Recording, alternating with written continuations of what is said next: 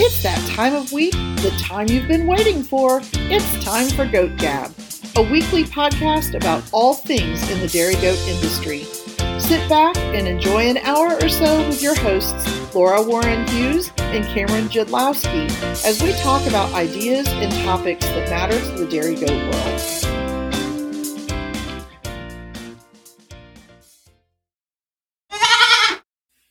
Welcome back, Goat Gabbers, to another exciting episode of Goat Gab.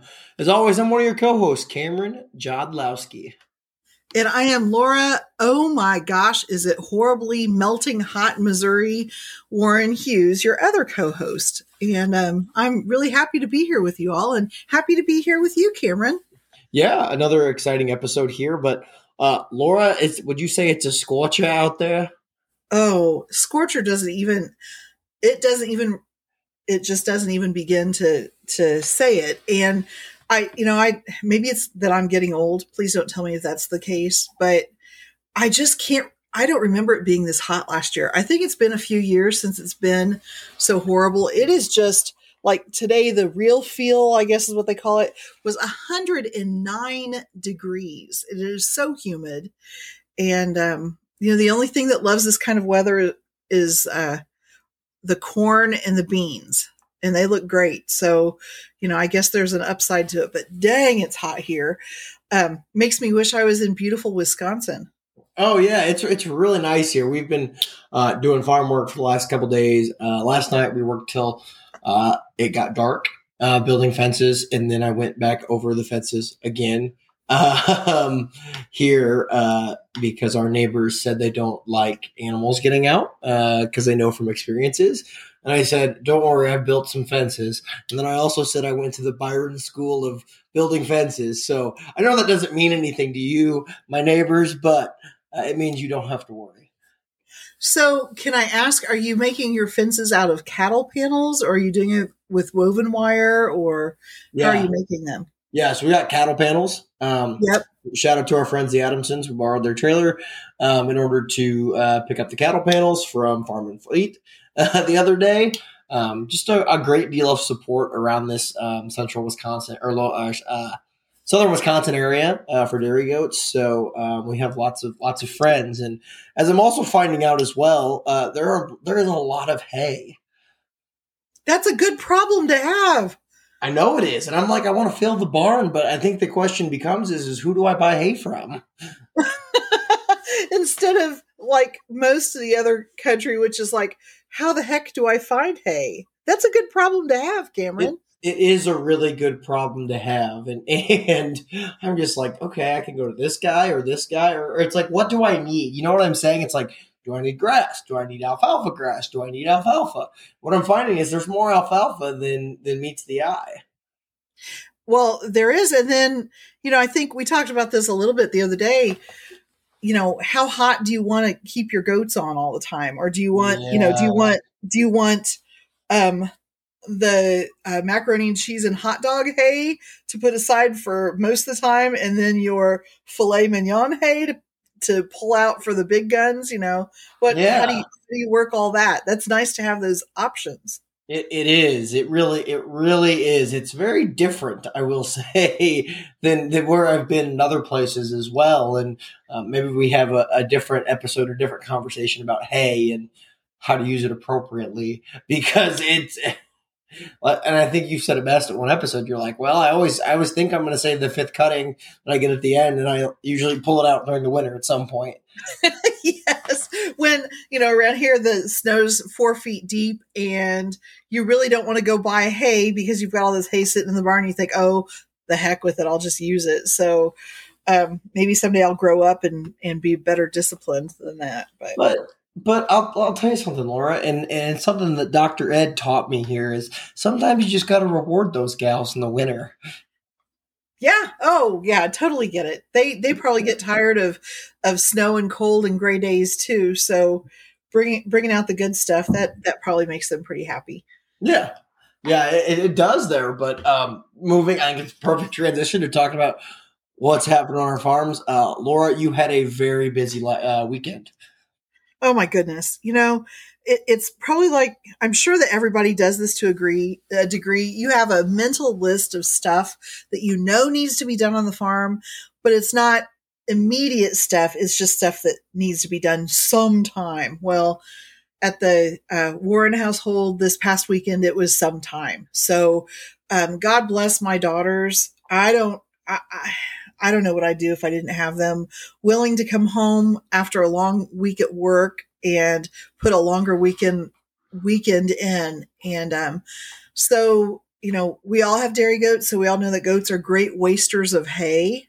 And I still feel like that if I could just come up with a waste-free feeder, I could probably retire and live my life out happy because everybody would buy it. Of course, most goat people aren't very rich, so I don't know how that would work out. But anyway, my dear husband brought his tractor with a big loader bucket on it and pushed out 2 years of waste hay that had piled up. And so like all of my hay feeders are sitting on bare ground again, which is great. The goats, the fences are taller again, which is great. And then Elizabeth and I cleaned out the barns. And thank you to our listeners who recommended that we look into those walk behind skid steer little mini loader things, or whatever you want to call them. That was a game changer. It really worked well. And we were able to maneuver into a barn that for years, all we've been able to do is pitchfork and wheelbarrow it out, and it's miserable. So that little thing, once we figured out how to use it, worked like a charm. So we got all the barns cleaned out and rebuilt the buck pen. So we've got all brand new cattle panels on the buck pen, and the bucks have all stayed in there. And it makes it nice to go outside and look at it. And I don't feel like such a hick now. It actually looks, kind of cleaned up. So yeah. Anyway, that was my weekend. And I just want to mention, I'm glad that those fences are working for my bucks, because Cameron, all of my does have been in heat over the past 2 weeks. Laura, I mean, I'm surprised you didn't pull up the tank for anything for those late December kids or January 1 kids. No. No, I'm sorry. Please don't shoot me. I'm going to be totally honest. I really like going to Key West in January. So I do too. You will find me at Sloppy Joe's in January, not thinking about having baby goats here. So that's my story, and I'm sticking to it. So no. Well, that sounds pretty fun there. But you got some big things. You got some fun things though coming up on the horizon though. A goat show this weekend, right? Yep. We're headed to Nebraska this weekend for a goat show, and then just a couple of weeks after that, the Missouri State Fair, and that will probably end our show season for this year. So we always love the State Fair, and that same week that State Fair is coming, it's a good thing I have that to look forward to, because Caroline goes off to college, and I'm an empty nester, so that's going to be strange around here. So, but enough about my world. You are just wow to all of our stakeholders that have been following your barn building. It's almost like a mushroom, Cameron. Things just keep growing overnight. It's beautiful. Yeah. We finalized water, which is probably news for the stakeholders there today, and we're putting our data cables in, as we'll call them, and laying that appropriate trenching right now. By data cables, I mean we're going to put internet in the barn, probably with like a Wi-Fi router or something like that, so we can watch like Netflix in the barn or wireless cameras, most likely Netflix. But I love that. So, hey, on your back on your water, are you doing are you having like a sink with hot and cold water to like wash milking stuff, or is it just like a water hydrant so it's easy to water your critters? So we installed 2 water hydrants today. There was a misunderstanding by my water guy. So there was supposed to be a sink put in, and I told him about that, but he did not get the memo on that. So, yeah, so we just said go along with it. We'll figure it out later, type thing. Right. And we haven't put concrete down or anything yet, so we're it's okay for now. So, it's coming though, and then figuring out how to have a water heater in there and all sorts of stuff. We've got some ideas, but that's for a different time, and a little bit more resources, as I'll call them here. That is so exciting, though, and I just to be able to start from scratch and build a barn the way you want it. I just think that's so fun. Oh, we're already thinking about things that went wrong just in the design. So, well, that's probably normal. Yeah. Oh, yeah. That's completely normal. And then I was talking to somebody. They're like, "Oh, they're gonna wish you did a 60 by 90, or a bigger barn or something." I'm like, "Yeah, but I got like a lot of room. I don't know. I got a lot of room. I'm super thankful for that." But we're filling the barn with stuff, though. I got 100 bales of third cutting alfalfa today. And then I think tomorrow I need to text the guy. I'll probably text him in the morning now. That I've got another 120, 140 bales of straw coming as well. So figure it's better if it's in the barn, is what I'll say, because it's easily accessible on hand. Yeah, lots of stuff there. Lots of supply runs. My goats, the Alpines, went to the Indiana State Fair without me, with my dad, and we had some success there. So shout out to my dad and my mom for going. My mom doesn't go to goat shows very often, except when I can't make it, and she thinks she needs to go because we make a lot of money at those shows. And Indiana State Fair was exactly that. So that's why she went. I love that. And I bet they had fun. It was probably like old days. According to sources, they had fun. I really don't know. So, yeah. Good. Good. Well, congratulations.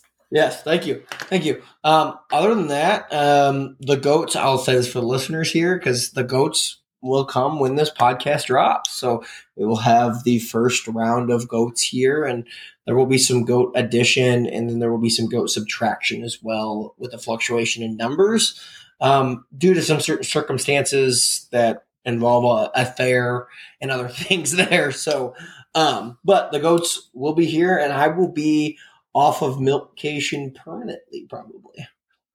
Wow. Cameron, you're going to have to make sure that one of you films the first goat stepping off the trailer into the new barn. It'll probably be them just fighting us getting off the trailer. I think that's just wonderful. I'm so excited for you guys. Yeah. Are your goats coming first, or are Catherine's goats coming first? Yeah, the goats are coming first, and we're moving them all for the state fair preparations for Wisconsin, so we can get them ready and get them clipped, and we can just trailer them right to the state fair there. They will be staying as of right now until the 21st of August, and then we will go to a goat show where I will take the ones that are her sisters back to her parents' house. And I will be also picking up my goats at that fair. I think that's how it's going to work. That's probably news for Ed if he's listening. So that is the current plan right now. Oh, I love it. I think that sounds pretty exciting. Yeah, it is. It is. It's a little scary. But it is what it is. We've got water. We don't have electrical, but we can run drop cords for that. So, yeah. Well, all exciting. You'll have to share pictures as you can. Yes, absolutely, for the stakeholders. Yeah. Moving right along to add good news here. It seems like those 9,000 papers were sent out and are waiting to reach the mailboxes of the members. It's fun to see people, giving some positive comments about NG and ADGA on Facebook. So yay, I'm happy that we're getting them. Sorry that the problem happened, but happy that the papers are getting out. And I don't know if any of the office staff listen to Goat Gab. I'm guessing probably not, but any chance that any of our listeners have to give kudos to the office staff, a bunch of them stayed long hours overtime, stayed on the weekend and everything to get those ready to get mailed out. So, thank you, ADGA office staff, for really going the extra mile to making sure that these got out as soon as the issue was discovered. Mm-hmm. Yep, absolutely on that one there. Additionally, don't forget to vote for directors. Again, that is the way that democracy can happen and change can happen as well. So I'm not going to say don't forget to vote. I'm going to say don't forget to be the change that you want to see. Right. And also, too, after you vote and after the results come out, and I think that's usually towards the middle of August, I believe. When the results come out and you find out who your directors are, don't hesitate to reach out to them and let them know what's important to you. Just electing them is important, but making sure that they know what's important to you is just as important, I think. Yeah, absolutely on that one. So again, be the change you want to see. Yeah, I think that's a great thing.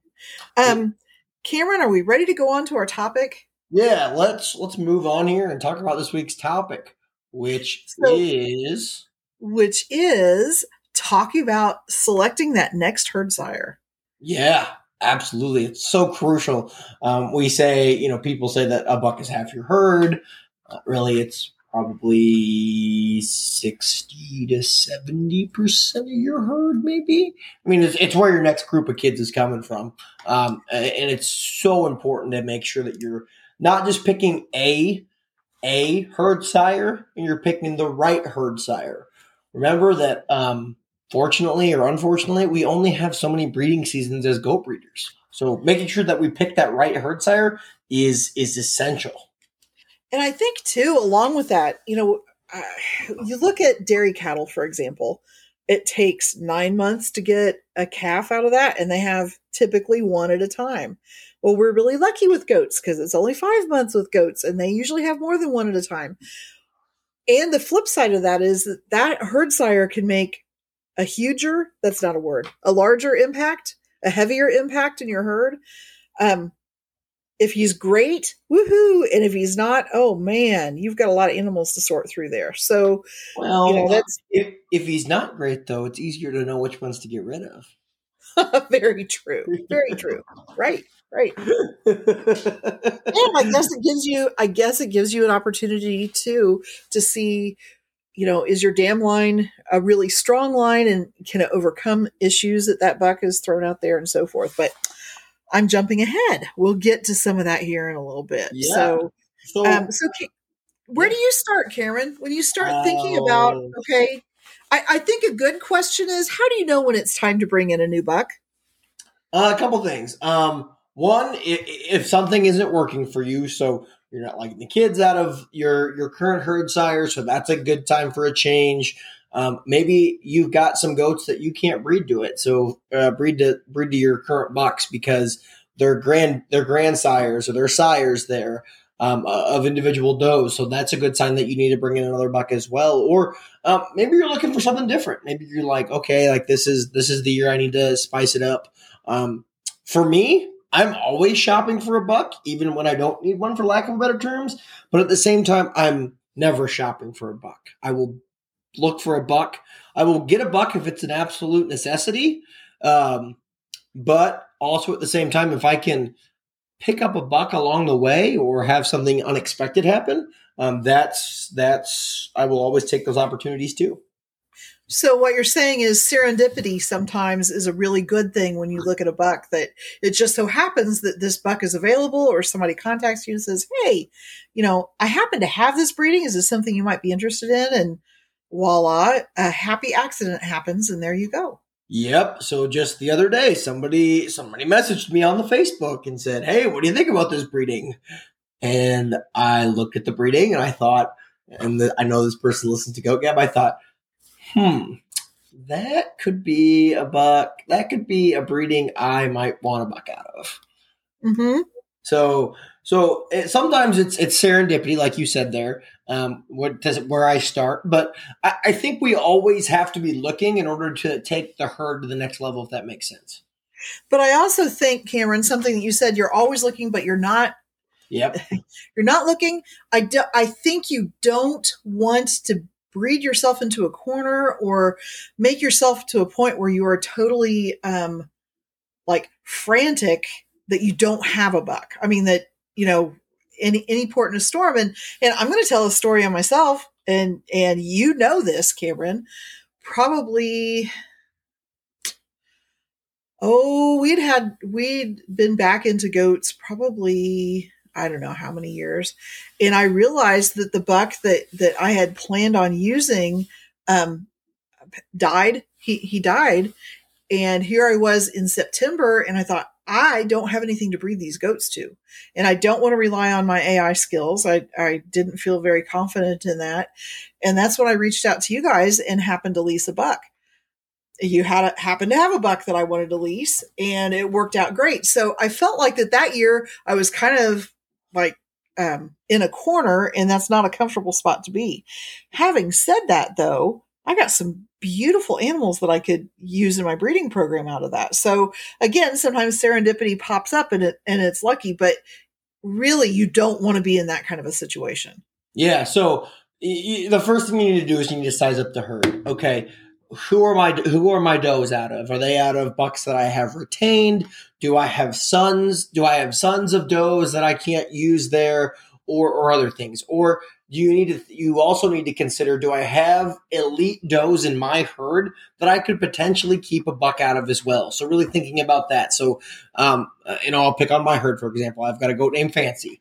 Fancy is not from our herd. So because she is not really an outcross, but she is not from our herd and doesn't have some of our genetic lines in it, yet it's all similar, but it's a little bit of distant there, I could keep a buck out of her. So that's another thing as well. So really just, I call it sizing up the herd, but take stock of what you got.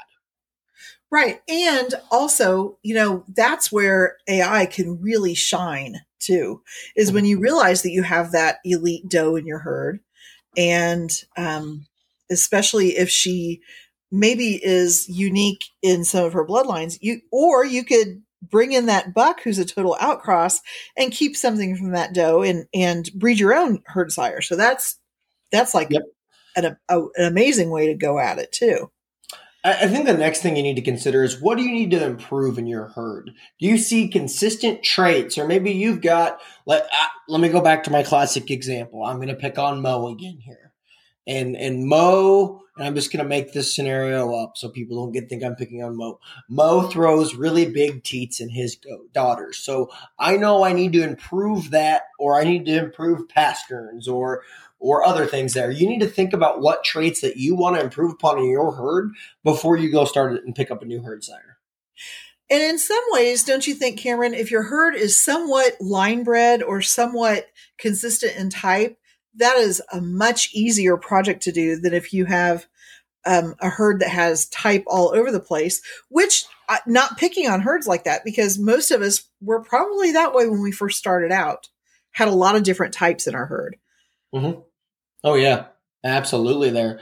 So that's kind of where I start. Don't you? Where else do we start, Laura? Well, I think also, unfortunately, you have to kind of look at your pocketbook too.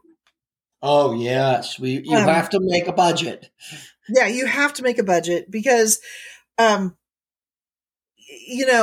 especially if you like to play that buck of the month thing. And I'm not trying to be hateful or putting down that, but it is tempting sometimes to go with the flavor of the month and look at what buck is the hot buck in the breed that is your breed and think that you need to go back and get that. But you know what? Maybe the genetics can be found in a lesser known herd or a full brother 2 years younger to that buck that may throw a similar thing. So you can kind of bargain shop a little bit if you don't have that big budget to get the big name that you think you might want.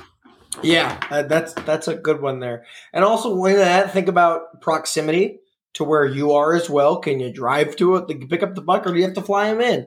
That's a big thing too. So rolling all of those thoughts into your budget is important to understand as well. And along with that too, we have a big sale coming up in a few months called the Spotlight Sale. Now, are you going to pay more money buying an animal from a Spotlight Sale? Yes. But many times those breeders, maybe they have a brother to that buck that you could use or you could buy for not the same amount that you're going to pay in the Spotlight Sale. So there are ways that you can kind of look at that too. Or maybe the Spotlight Sale, maybe you might be paying more for that animal because of the advertising part of it, but maybe your best friend's driving out to convention anyway, and they could bring that animal back for you. You might save enough money on transport that it becomes a viable option for your herd.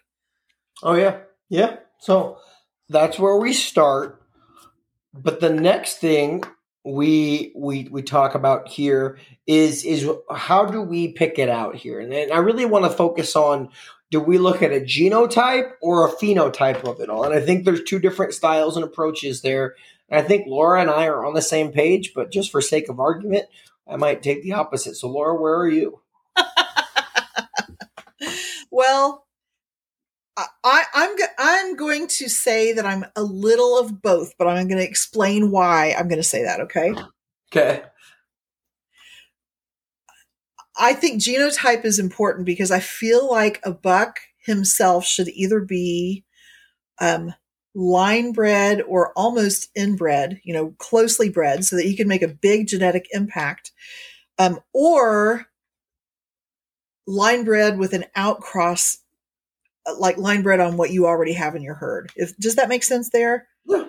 So I think the gene picture that you get is really important, but I am all about phenotype when I look at that buck's dam. And that is my rule of thumb. I am a big dam line person. And if I look at that buck's dam and I don't want that type of mammary system and that type of animal in my herd, like stamped in the herd, I'm going to walk away from that buck. So does that answer your question? Yeah, it's a little bit of both, but I will always, if I had to pick here, and I'll just think about this here, I will take genotype over phenotype, if that makes sense. It makes sense. And I want to say very strongly, I don't care what the buck himself looks like. Yes, absolutely. I don't, and Laura, you're different than me, but I don't show bucks. I don't care to show bucks. I've shown one buck in probably the last 15 years, like 10 years, 15 years. It was terrible. And that's not to say I didn't enjoy myself, but it was so late at night at a goat show. Well, I'll let you in on a little secret, Cameron. I'm not a big buck show fan. I've shown some bucks and I've finished some bucks only because there weren't any doe shows around and I kind of missed my goat friends. So I thought, well, what the heck, if I'm going to be there being a ring steward or a secretary at the show, I might as well bring something. Mm-hmm. But most of the time, bucks live a hard life, and sometimes bucks are beautiful and I admire a pretty buck, sure. But I also know that many times bucks get stuck out in the back 40 and they don't get the same care and the same feed and the same opportunities that does do. So I'm not going to discount a buck just because maybe he's not a pretty buck. We all know the stories of the bucks that looked horrible and threw national champion quality does. So yeah, let me jump on the conspiracy train theory here. Sure. And again, I'll put my tinfoil hat on. I don't really care. Some of the best bucks don't have pictures of them ever. Right. I'm just going to throw, I'm not going to throw some names out there, but I think about some very notable Alpine sires. I've never seen a picture of them, and I'm an internet troll. I feel like I would find them if I could. Right. And okay, I am going to throw an Alpine name out there because everybody talks about this buck.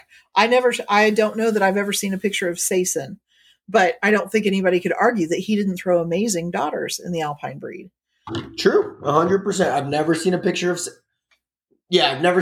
Sason.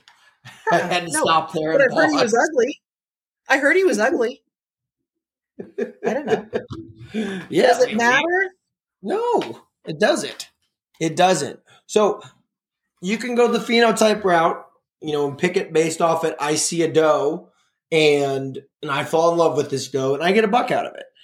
And that's fine if you're playing in an American world and have an American breed, or you have an open herd book or something like that. But, if you're like Laura and myself and you live in a closed herd book world, that's a little different story. Yeah, I would definitely agree with that. Yes, it is a different story. But and that might be the reason why I focus so much on a genotype compared to a phenotype there.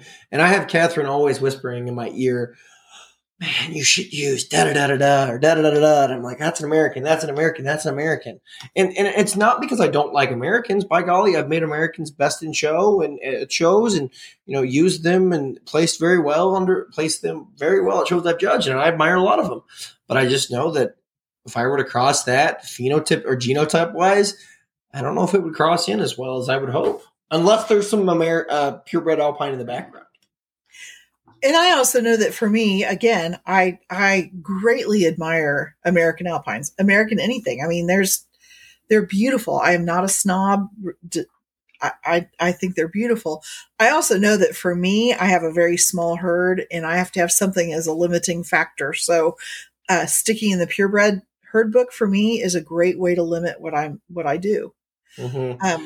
But I'm comfortable with those bloodlines. And I've had people, Cameron, and I'm sure that you have had people ask you this too.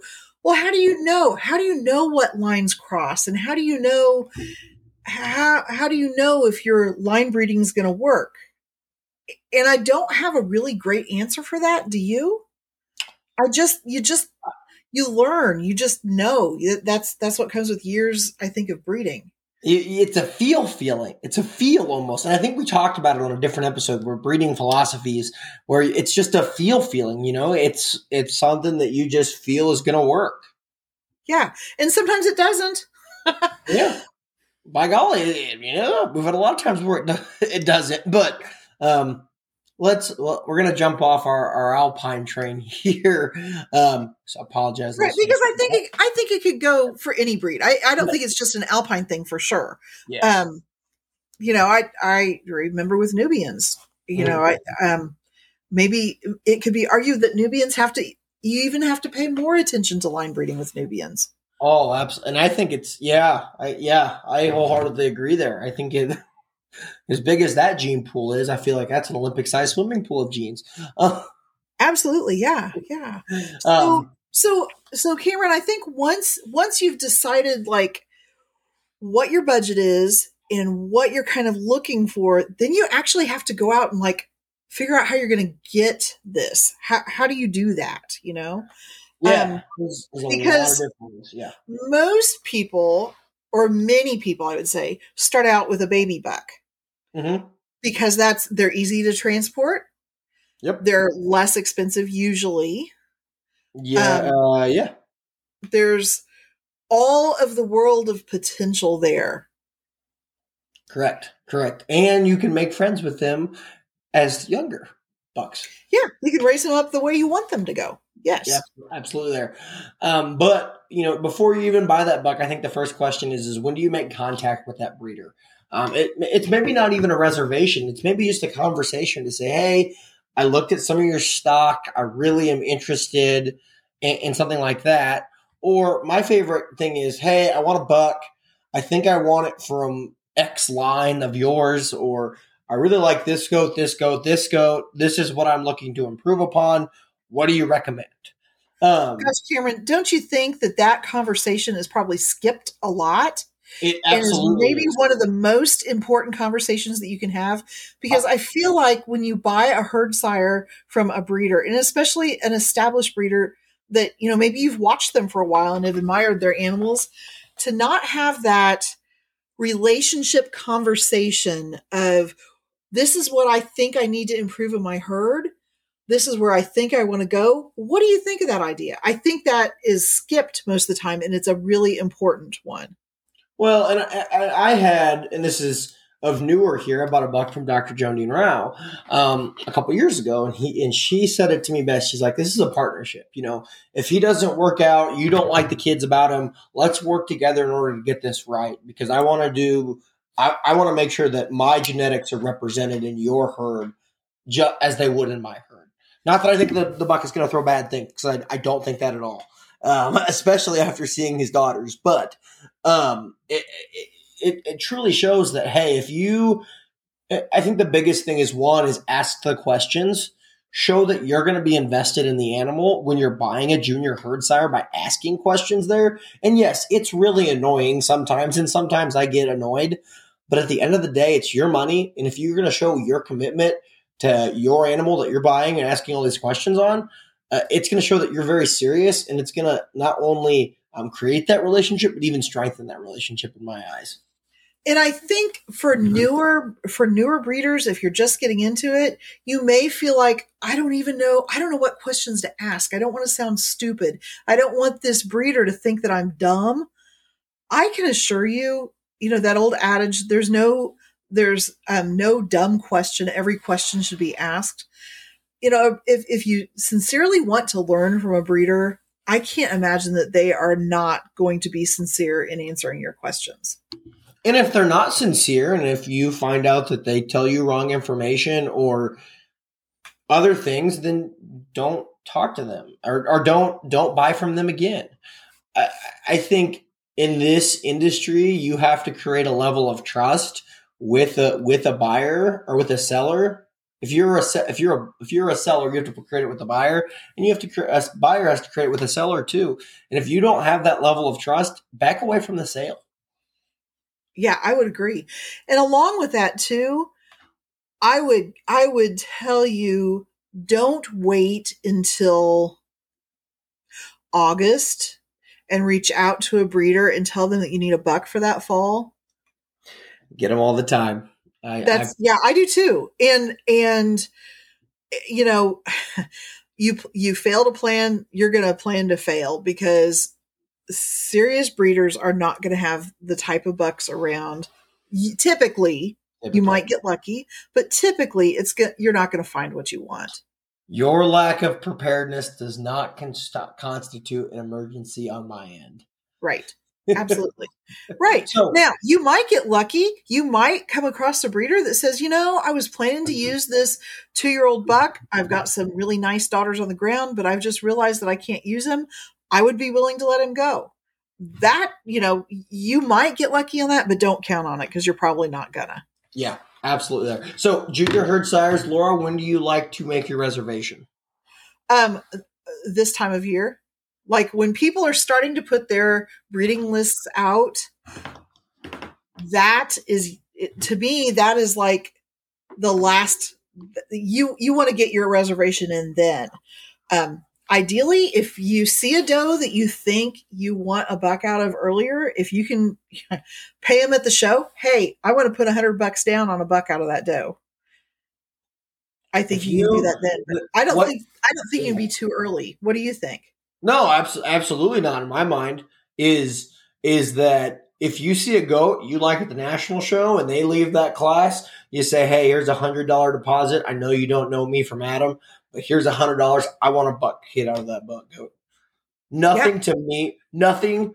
If you did that to me, that means you're serious about this buck, and that makes me want to work with you even more. I'm also a pretty intense person, so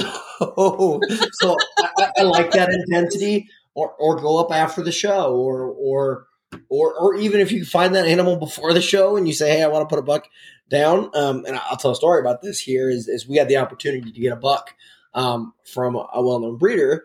Actually, ironically, it's Mo that we talk about on the podcast as an example here.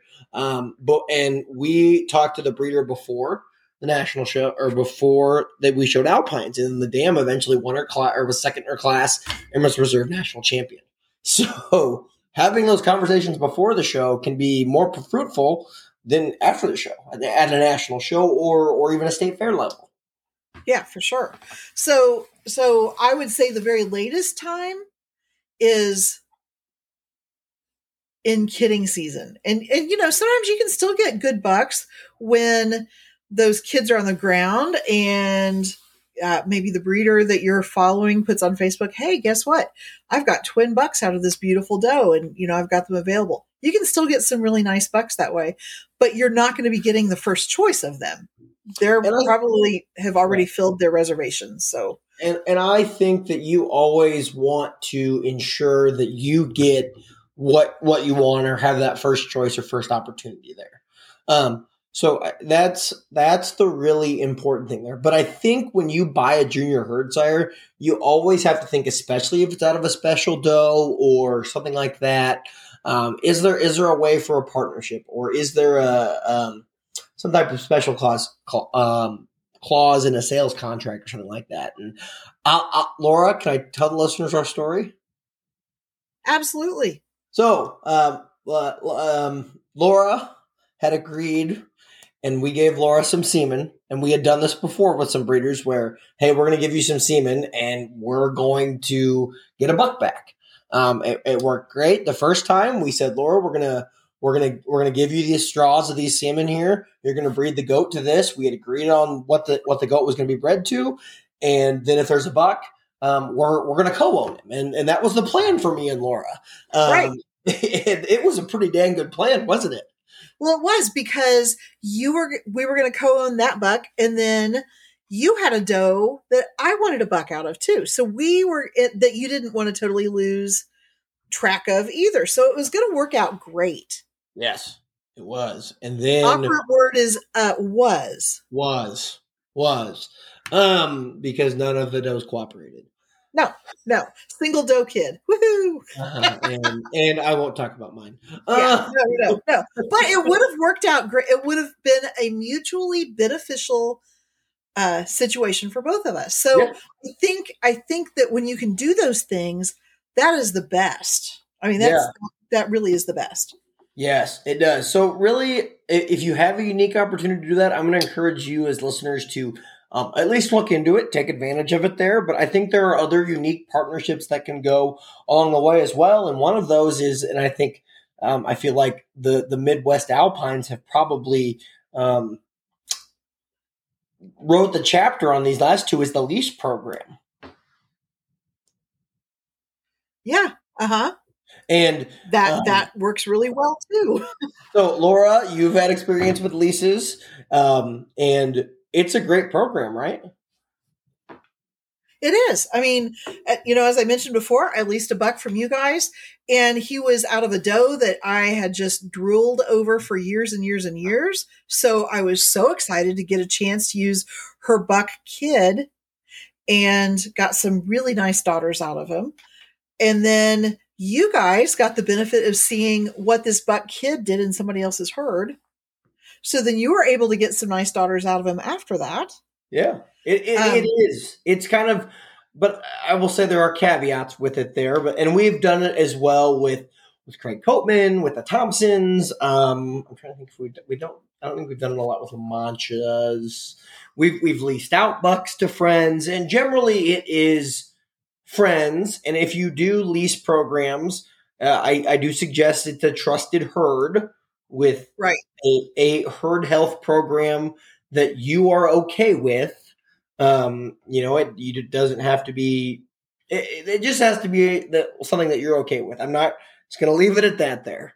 Right. I don't think we need to go deeper into that, because everybody has levels of what they're okay with, and ways to mitigate things that maybe herds do differently. And that is totally fine. I mean, you have to have that sense of trust too, because not only is the herd health something that you want to ask about, but I really think that you have to have that comfort with each other, so that, oh my gosh, your buck tried to jump a fence and broke his back leg. Mm-hmm. What are you going to do with a situation like that? Because and I know that goats like to do stupid things. So that can totally happen, Yeah. So have a comfort level knowing that the person that you're leasing to is going to take care of that animal just like they would their own. And, assume good intent and assume that it's going to be fine. And talk about those things. Have that level of trust. Yeah, that's really important there. And that kind of gets to our next one here is a buck swap. Similar to a wife swap, except the food might be better. I don't know. But Okay, moving out of that, Cameron. a buck swap here is where, hey, you have a buck that I want to use. Hey, you got a buck that I want to, Laura's got a buck that I want to use, and Cameron's got a buck that Laura wants to use. And hey, you take them for the first half, I'll use them for the second half type thing. Those can be very fruitful partnerships as well, especially if it's genetics that you don't want to pay for. And if you have a small herd like I do, a buck is a big investment. And so it may be hard to really see what he can do, but man, if there are 2 or 3 small herds in a geographically close area, you can each buy a buck and then swap them, and you've got 3 years of bucks to breed to if you want to. I mean, there's a lot of ways that can be really beneficial. Yeah. And also when you think about it from a performance programs evaluation as well, you're going to have more herds in order to strengthen that reliability of the LA data as well, if both herds are on linear appraisal as well. Yeah, that's a really awesome way to look at it. I would say as you're working on this, whether it's a buck swap or it's a buck lease, make sure that you have all your paperwork straight with ADGA.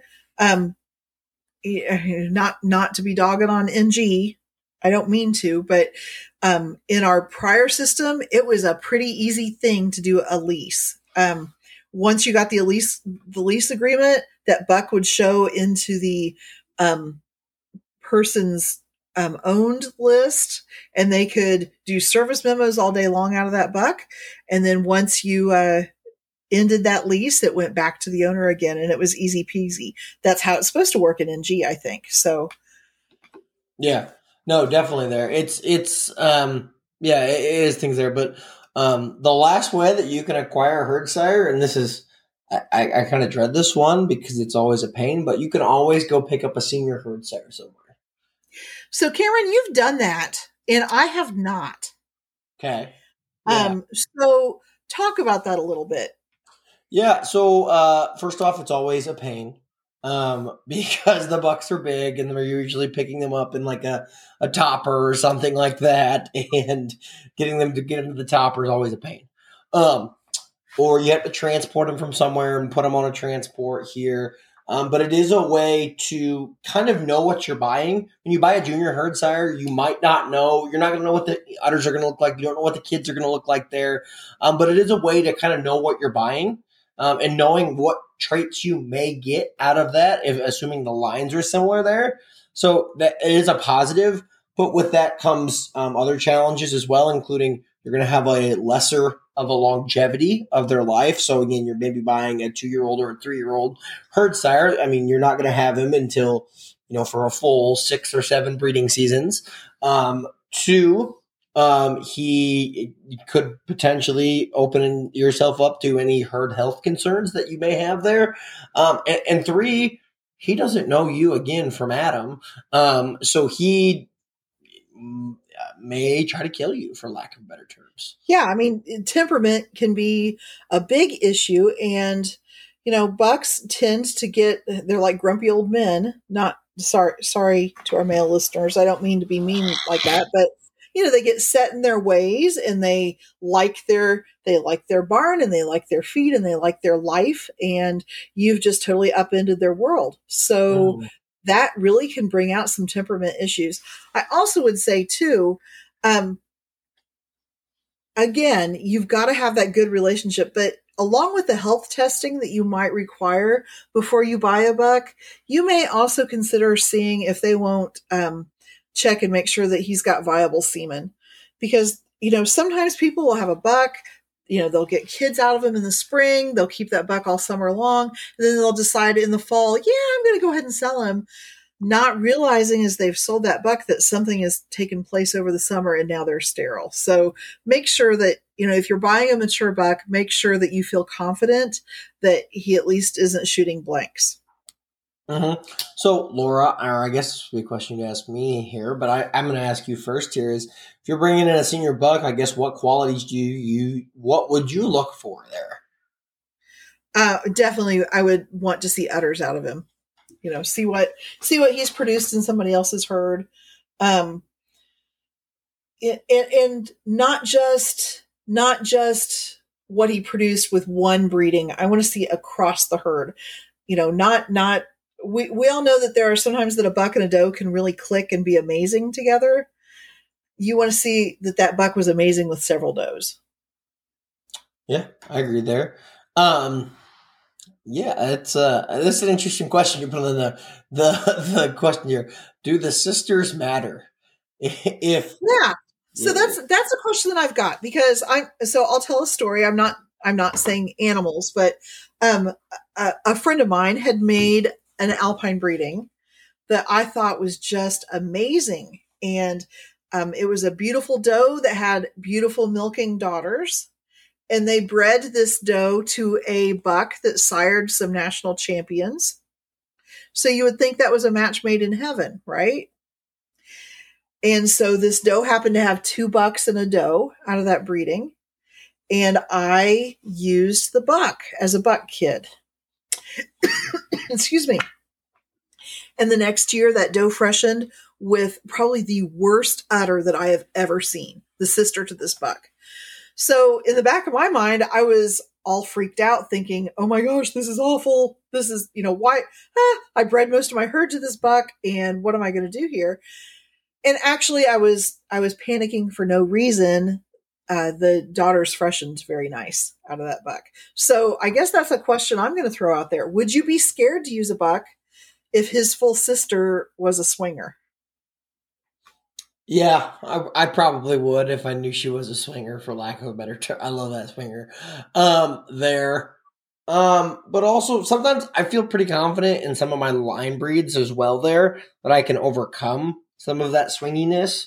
So if it's line bred on a goat that I really, really like, I feel like I could potentially work with some of that. But maybe I breed it to goats with good udder attachments. Well, and in this case, the nice udders that we got, it was a line breeding back on the dam of that buck.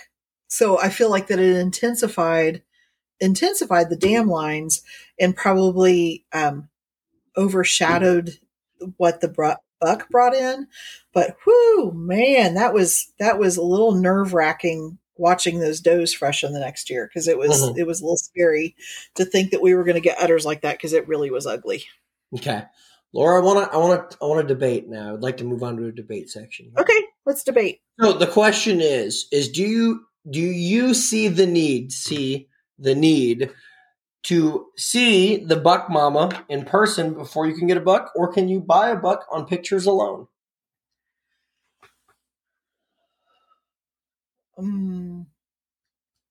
That's hard, Cameron. because I've done it both ways. Okay. I bought a buck on pictures alone, and later learned when I saw the dam in person that that's not really what I thought she was. Okay. Okay. It ended up working out fine. My preference is always to see the doe in person. I mean, or at the very least, get a video. Phones, everybody's got cell phones now, and it's easy to take a video of an animal. I want to see that animal on the move. A good showman can hide so many things in setting an animal up and taking a picture, that I really do want to see that animal on the move. That's how you can judge what their front end really looks like, how their top line looks when they're on the move. Is that memory system securely attached? I just think when you can get an animal moving, you can see so much. So I'm going to say that for the most part now, I don't want to buy a buck unless I can see the dam in person. So what is your thoughts on that, Cameron? Absolutely. You need to see the dam, or feel very comfortable in the line breeding of it all. So that is the biggest thing and I will use bucks this year, a buck this year that I have not seen the dam of. But I feel comfortable in the line breeding and what my understanding of the genetic base in order to use it there. Am I scared a little bit? Yes. Do I like the risk it's going to be? Yes. But to me, I think you have to see, if you're going to invest the money, you've got to see the buck. You got to see the dough. The buck doesn't matter, in my opinion. You got to see the dough in order to know what you're getting there, because pictures can be deceiving. So, Cameron, playing devil's advocate a little bit here, Yep. how does that work with AI? Ooh, that's different. It's different there. Because you and I both use bucks sometimes that have been gone for 20 years. Yeah, but I know what the sisters look like. You know what I'm saying? Or like, I know, like, it's gonna be on this line, and this comes. Let me take for example the doe that I have that is out of semen from the late '80s, and it's a super fun breeding.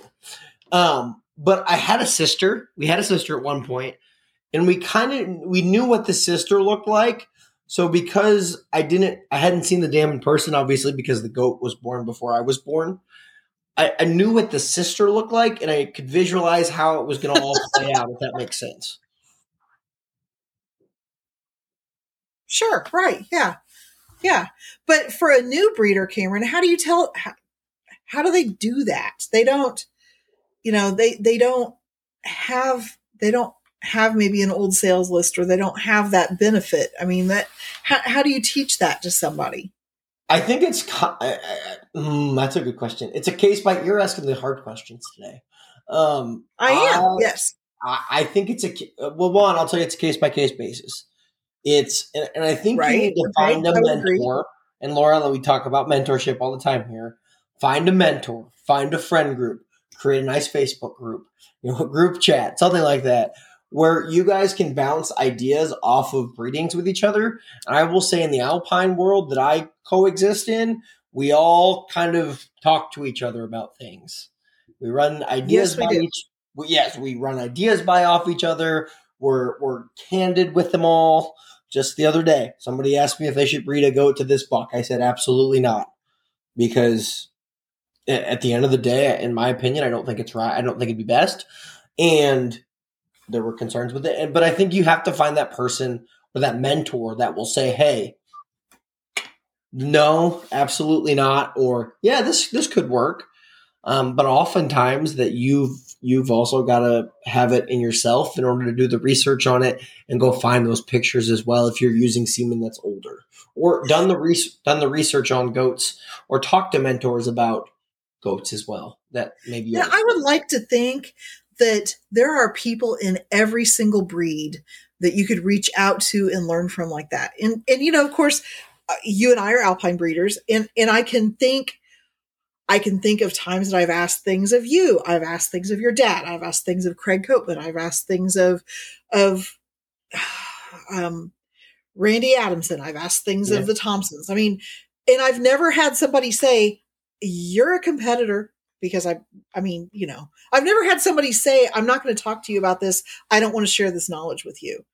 Mm-hmm. I really feel like that goat people are pretty darn nice to talk to, and especially if you truly do want to learn.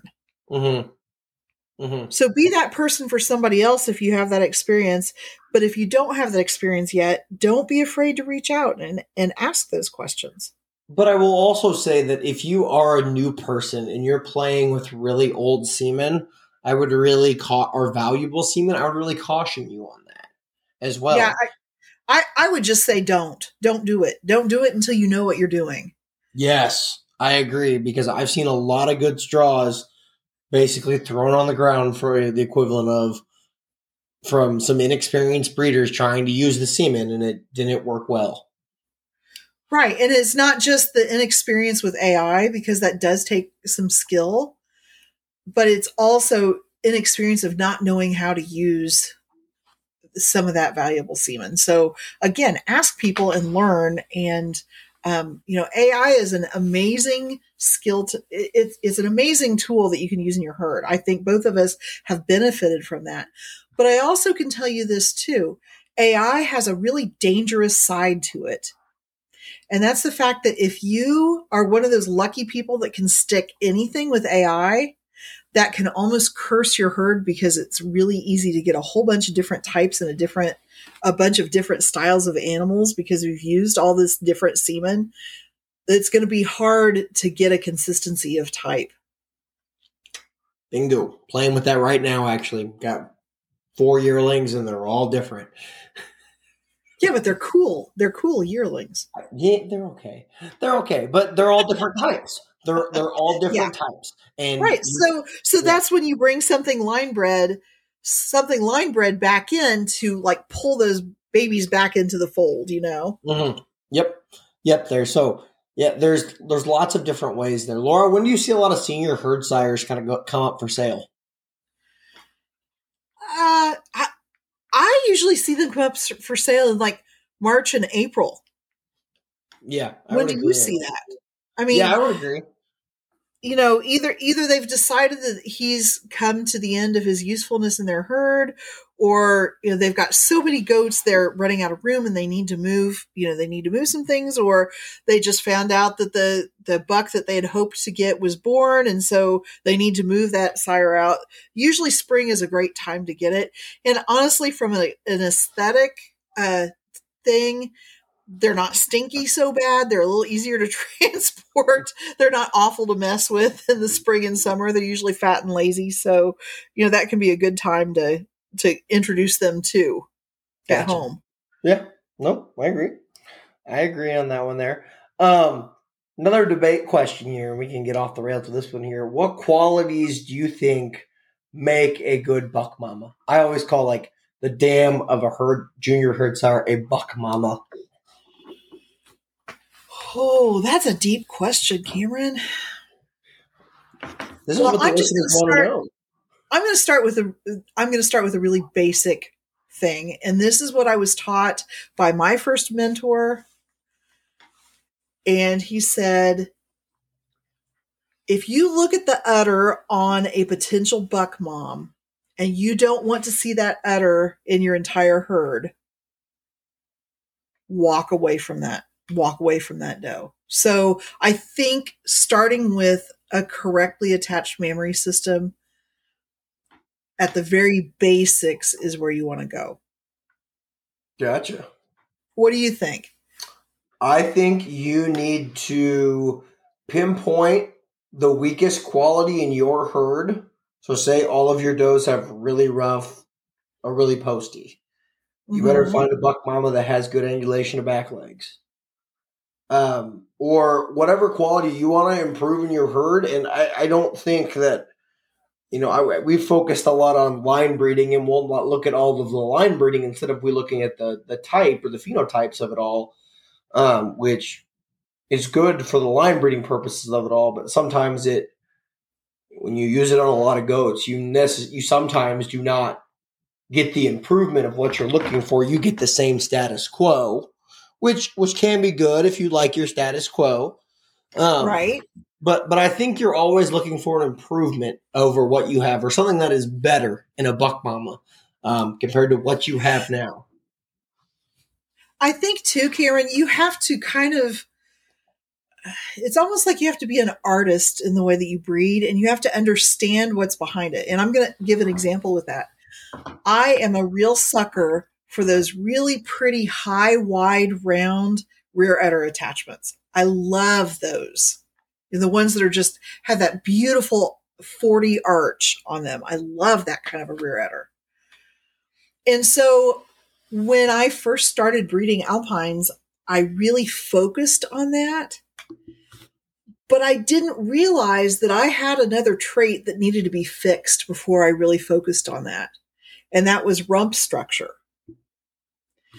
So once I started focusing on rump structure and making sure that I had that width and levelness from thurl to thurl, and the length of rump that I needed for that size of mammary system that I wanted on there, then I was able to get the rear udder that I wanted. Does that make sense, the way I explained that? Yeah, I agree. So I think like when we had Trinity on, and she talked about why general appearance is so important for every aspect of the dairy goat, I think that you have to keep that in mind. Front ends too. It's important that we all want those straight front ends, where the toes point straight forward and everything. But if you don't realize that there are other things other than just toe out that can affect the way that the animal is straight or not straight in the front end, you have to know what you're looking at when you're looking at that dam of your future herd sire and make sure she has those traits. Mm-hmm. Yeah, absolutely on that front. Yeah. I think that at its core, a buck mama is a doe that you want to look like in your herd. You want a herd of goats that resemble them. And I think we've echoed that sentiment plenty of times here. Right. And if you know that you have better than that in your herd, why are you considering that as your buck mama? Mm-hmm. Yeah, I agree. When you, we're going off script here, when you see a doe, you like the doe, and do you ask the breeder what they're going to breed the goat to when you strike up that initial conversation? Or how do you go about that? Okay. I do, but I will tell you this too, Cameron. As I said in the first part of this podcast, I really am a dam line person. Mm-hmm. So the sire really doesn't have a huge impact on me unless it's just a sire that I already know that line doesn't work or I don't like it.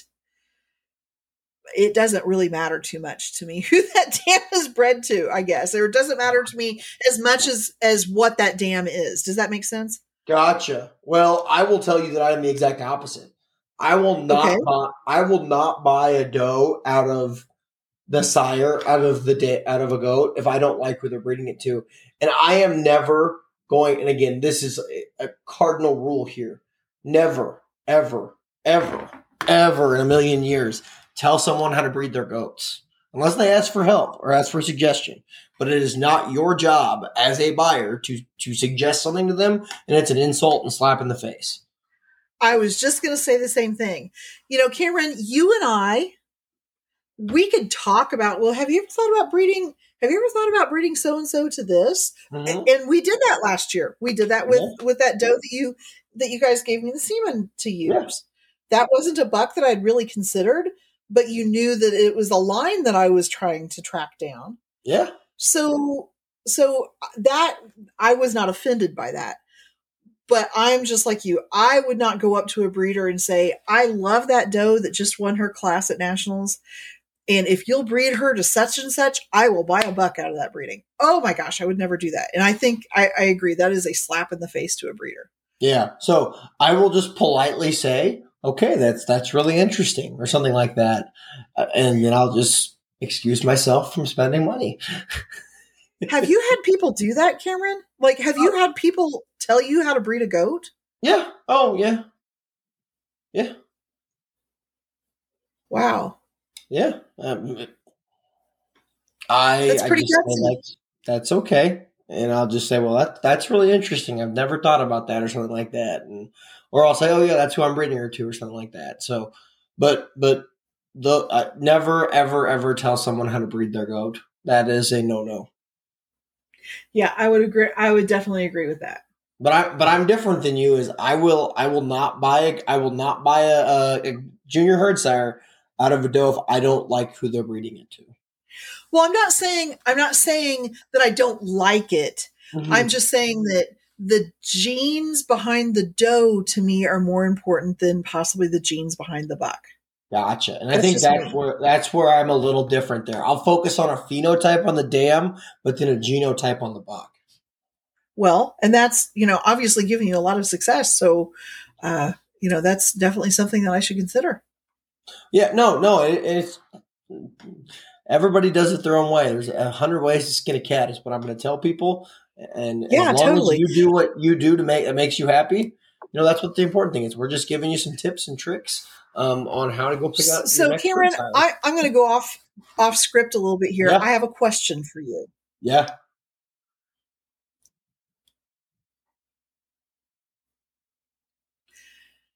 Okay, I've got a question for you. Okay. Production. Yes. People have said, or I've heard people say, that as you line breed more, you are going to see your production drop. Is that something that you feel is a true thing with dairy goats? And do you ever just make a breeding based on production? No, I'm also a show breeder though, so I may make a breeding to say, hey, I know this goat needs to milk more, so I will breed it to this goat that I know. Or maybe I'll do something like, hey, this goat needs more capacity of mammary system, so I will breed it to this buck in order to get that capacity or perceived capacity there, as I saw on the internet the other day. But I don't ever say, hey, and look, play the DHIR game, and I'll look up and I'll say, oh, we've got a 6,000-pound milker here.